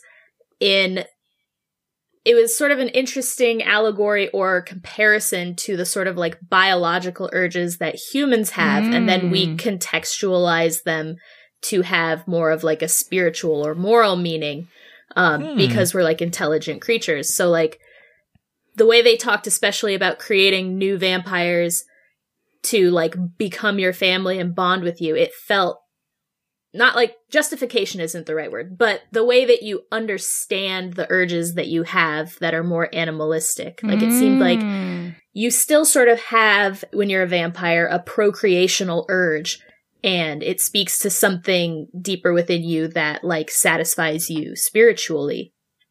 And so you kind of create this philosophy around it. And the other idea that I was thinking about, which now I think might sort of result from that, a lot of the other things they talked about reminded me of, we just did a season on Wonder Woman, who has her origins in like kink and BDSM and like this idea of loving submission. Like those ideas kind of kept coming back to me, especially amongst the vampires, and how they really like give each other over to one another. And like when Bird came back, there was talk of like Gilda's like, I don't know if she's literally going to kill me, but I'm okay with it because I love her and this is an act of loving submission for me. And it seemed like there was a lot of interplay on that sort of theme between the vampires. And it was interesting how that kind of transferred to the way that the vampires who had a good philosophy that they had like reasoned out treated humans. But it was sort of, because the humans didn't consent to it, it was still sort of like a justification of inherent biological urges. So not really a coherent answer to Monte's question, but just the ideas that kind of spawn when I thought about his question. That was beautiful. I just will say that if someone asks me to become a vampire, but then they refuse to define what the rules are before turning me into a vampire, like, they didn't do that for the sake of, you know, timing in the book. But, like, part of me is like, did you tell Julius that he can't go outside during the day? Like, before you turned him? Like, didn't even I don't give him know time if to you think did. about it, really. Like, here's the offer.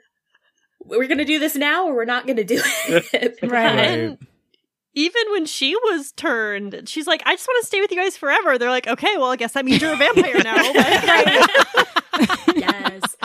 Which like, is why guys. the philosophy of loving submission is interesting, but I do not think necessarily it's any kind of correct or morally the exact right thing for everyone to do, because I also would not, just on the spur of the moment with nothing explained to me, lovingly submit to a life-changing thing. Right. Under hypnosis also. Yeah. Like, under literal hypnosis. Yeah, there's a lot of pieces to this that you're like, this is not 100. This is not 100. Yeah. Yeah. I was gonna say too, there is like a parallel though, so in a really cool way, and in a terrifying way. But like when you have a kid, right? Like so when someone has a kid, like they're not like they're grown, but they're not grown. You know, like we got friends with kids, like they're grown, but yeah, okay. So like, you know, and you don't know, what do you tell I have a niece and nephew. What do I tell them about being alive?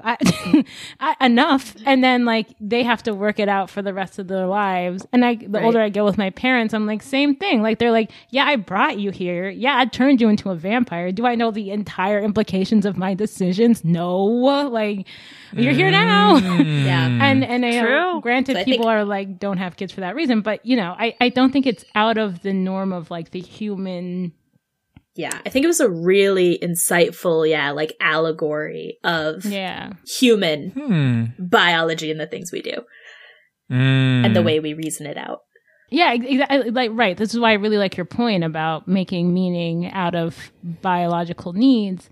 And then also I liked it because it gave queerness space to be in the same space as it, right? Like Sorel and Anthony also procreate. Like they also may or may not make mistakes. You know, Gilda Prime, and you know, like it. I like that it gave a lot of that space, especially written in 1991.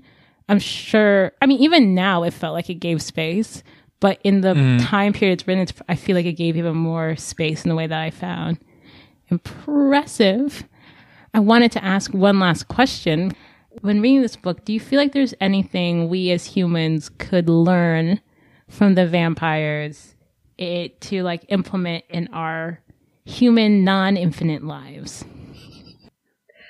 Like I was talking about before, with the hypnosis, despite the consent issue, I do kind of appreciate the making decisions without having it all figured out thing, because I am a chronic overthinker, decision paralysis and stuff, and I enjoyed the idea of like sometimes, not to this degree, this is obviously like hyperbole of I'm going to throw away my mortality and become a vampire on the spur of the moment, but that sometimes you just kind of have to take the leap.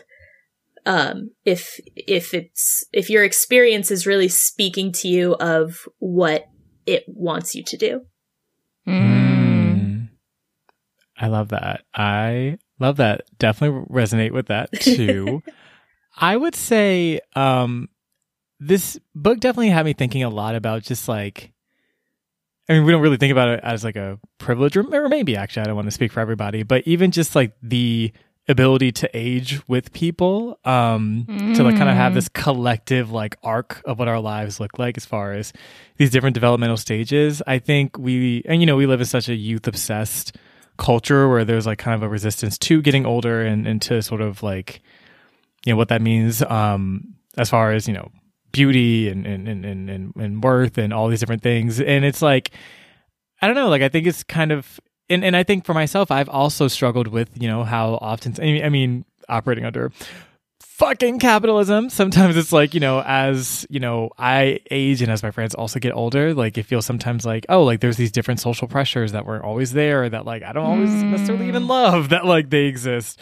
That makes me in some ways seek out more of a like really embrace, I guess, kind of what might be considered a bit more like, sort of childish ways of like thinking or envisioning the world or putting it in a framework. And I think that, this book made me really think about how like, yes, things change, of course, as you get older, but like I am part of this collective arc with other people that like, perhaps, the relationships in my life have the elasticity to, withstand these different changes. You got to bring it back. Got to bring back a relationship elasticity. I'm really trying to coin that. But like, that they do have the range, right, to weather these different changes and stuff. And I don't know, there's something kind of cool about being part of like, I guess, that sort of story. Yeah. Like this sort of finite thing with these other people, and maybe, just think much more about sort of how I exist in like a broader collective era. So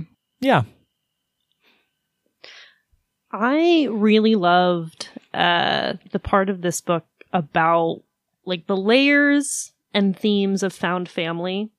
I loved how with the different people we had, she chose her family, and some of them she found and they like opened their arms and welcomed her into the family.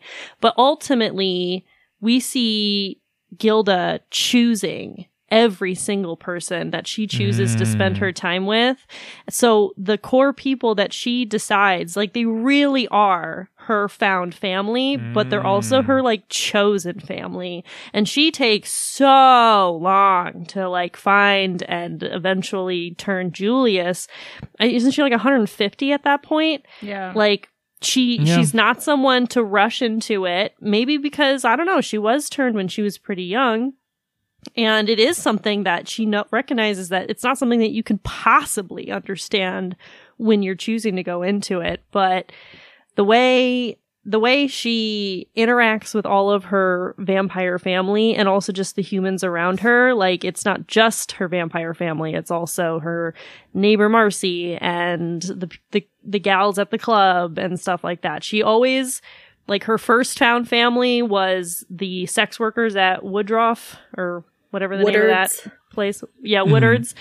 And then she just keeps going from group to group and keeps connecting with people and finding her small community and then moves on after like 20 years or whatever. Yeah. Mm-hmm. I really liked that. I thought it was really beautiful how some people that weren't vampires, but that clearly she had made part of her family and that she continued to carry with her forever.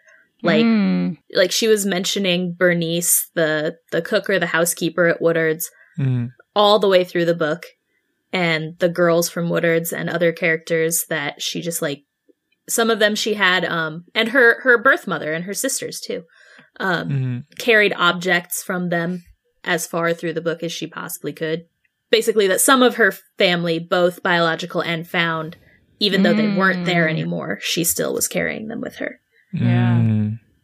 I think, so how do I say this and not be like fully incoherent? I'm trying to gather my thoughts. Just start incoherenting. We'll pick it up. So, like I said before, my favorite character in this was Eleanor, not because I think she was the best person, but because I found her and Sorrel and Gilda to be like the interplay between them, I thought was the most interesting thing in the book. And specifically when it comes to like dealing with the consequences of your actions. So once Eleanor decides to take the true death and just end it all out of guilt, Anthony says something to Gilda along the lines of that Eleanor's guilt and her inability to deal with the things that she had done is what destroyed her. and they're talking about Sorrel and how sad he is and upset because Sorrel's the one who made Eleanor into a vampire, I think. Yeah. Yeah, and how that was a huge mistake and all of this horrible stuff had happened. But then he says something along the lines of like, Eleanor's mistakes destroyed her. Sorrel's mistakes are not going to destroy him. And that really resonated with me because I feel like it's so easy to let your mistakes or miscalculations or like things that you did that were selfish or gross, like just completely destroy you and to really dwell in that. And in this book, we see so many characters. Like we see Sorrel, we see Gilda, just like do things that aren't within their code, things that are bad, that even they would conceive of as bad, but then they just move on from it. And like, even if it's something that they always carry with them, it's not something that they're ever going to allow to become so heavy that it just completely paralyzes them and keeps them from moving forward. And that really stuck out to me as something that I think anyone can really learn from. And the same with Bird. Like with Bird, it looked completely different, but she was like, I was so selfish towards Gilda Prime.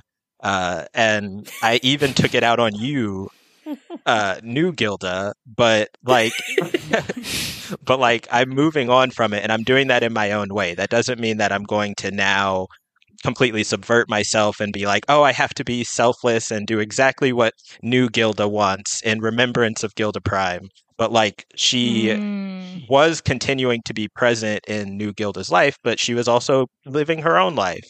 And I think I just, that really stuck out with me. Dealing with the consequences of the things that you've done are wrong, not dismissing them, but moving on from them in a way that's healthy and allows you to continue to be present in other people's lives. That's a good one. That's really good. When you were building up that point, it was making me think another thing aside from decision paralysis that I've been like looking into is like emotional processing. And there's these terms of like clean and dirty emotions.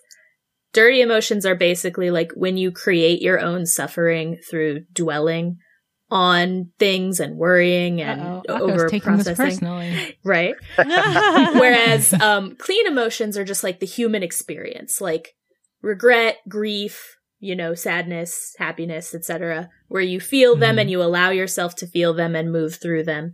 And maybe they stick with you forever, but they don't create additional suffering from the way you continue to dwell on them. Yeah. And I think Sorrel was really good at, you know, feeling emotions in a human and clean way and not creating additional suffering for himself.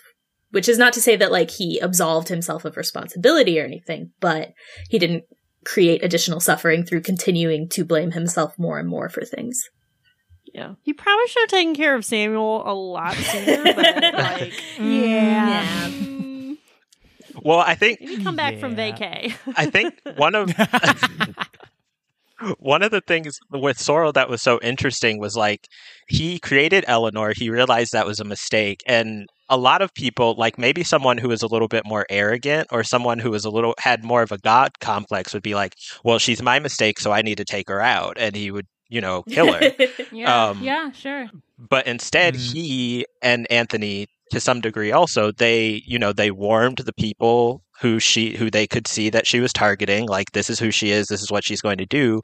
But like at the end of the day, they didn't act as if they were gods or like anything was their choice, because that was the original problem, was that he acted without considering the choice of the people he was acting on. Yeah. I think that's a really good point. And like think about it in the sense of parenting as well. Like, do you abandon you know, and you know, if there is a point that you do, but like I think there's a similar parallel. And you know, whoever turned Effie was like low-key scummy. Like it was like, I just turned you for my own enjoyment, and then it was a burden in Greece, and like Lord knows what year that was. So I think you make a good point, right? Like there are vampires who play God, and it's to Sorrel's credit that he kind of took it as a familial obligation not lacking responsibility. Although he really still was like off to drink champagne in Europe. See y'all later. But I mean, oh my God, what happened with Eleanor? Oh no. But that's what Anthony said. Anthony said like Samuel's here and Sorrel will have to deal with it. And he was even like, Gilda, that is not your problem either. That's Sorrel's problem. That is a family issue and they need to sort it. And I think that's really true.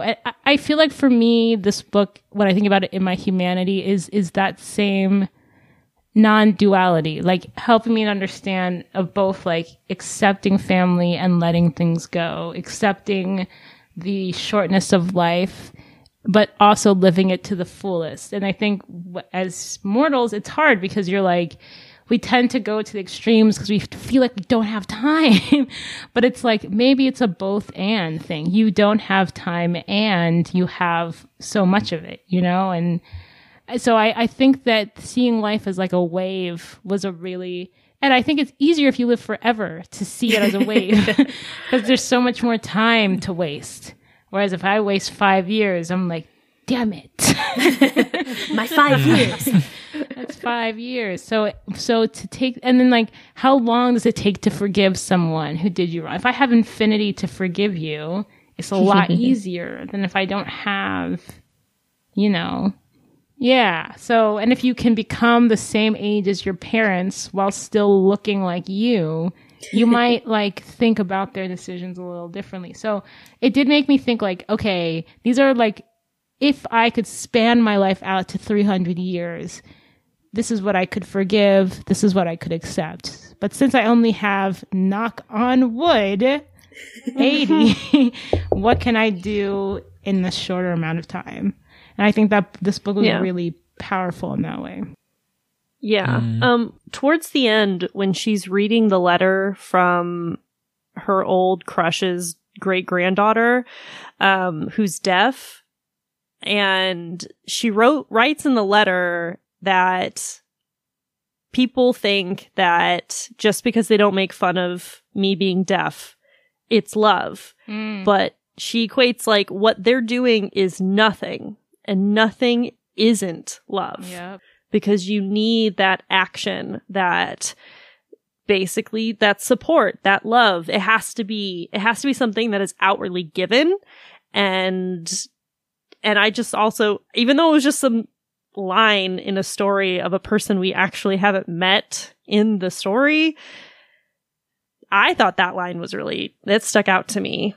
I still remember it. So yeah, that's a good point. I completely agree. It also like is very bell hooks. It is very bell hooks. There's love it's a choice and an action. It's not an absence of, and it's not a nothing. Yeah, it kind of like ties back with found family. Just because you're related to someone doesn't mean you're family. Yeah, like you got to act like it too. Yeah. Oof. All right, so that was a beautiful note to end on. Melissa, thank you for wrapping up the show for us. You're welcome. Where can people see y'all? This is the type of deep analysis y'all will get about comic books. If you listen to SJW podcast, we cannot stop ourselves from overanalyzing every possible thing. Beautifully analyzing. So, if you guys will give one more shout out to where everyone can find you, that would be wonderful.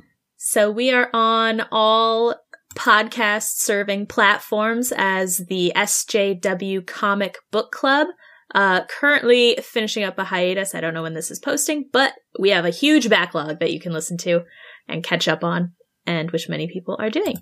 You can also find us on Twitter and Instagram at SJW Comics Cast, or email us directly at sjwcomicspodcast@gmail.com. Beautiful. All right, y'all. Hit them up. And if you want to hit us up, you can find us at thesecoloredpages@gmail.com. And I guess you can find us on our social media, but let's face it, you won't see us there. So. And we also have a website, thesecoloredpages.com. Yes, of course. And certainly if this show brought you any love, light, delight, please feel free to leave us some love wherever you're listening to this podcast. Could be Apple Podcasts or not. Could be something else completely different. For the Spotify girlies, they let you rate. They let you rate now. So, you know, if you want to leave us a little 4, 5 star. I mean, 5 looks pretty. So, like, why not? You know, but do you? But I mean, maybe 5. You know what I mean? So just some like subtle emotional manipulation for the girls. Anyway, so next time we're actually going to be reading one of Akko's picks, How Beautiful We Were by Mbolo Mbue. SJW Comic Book Club podcast. Thank y'all so much. Thank y'all so much for a beautiful episode. This was absolutely everything. Thank you for having us. Of course. But Akko, you know, between now and our next episode, are there any other things we should leave our listeners with before we head out? No, just until we meet again, remember to stay colorful.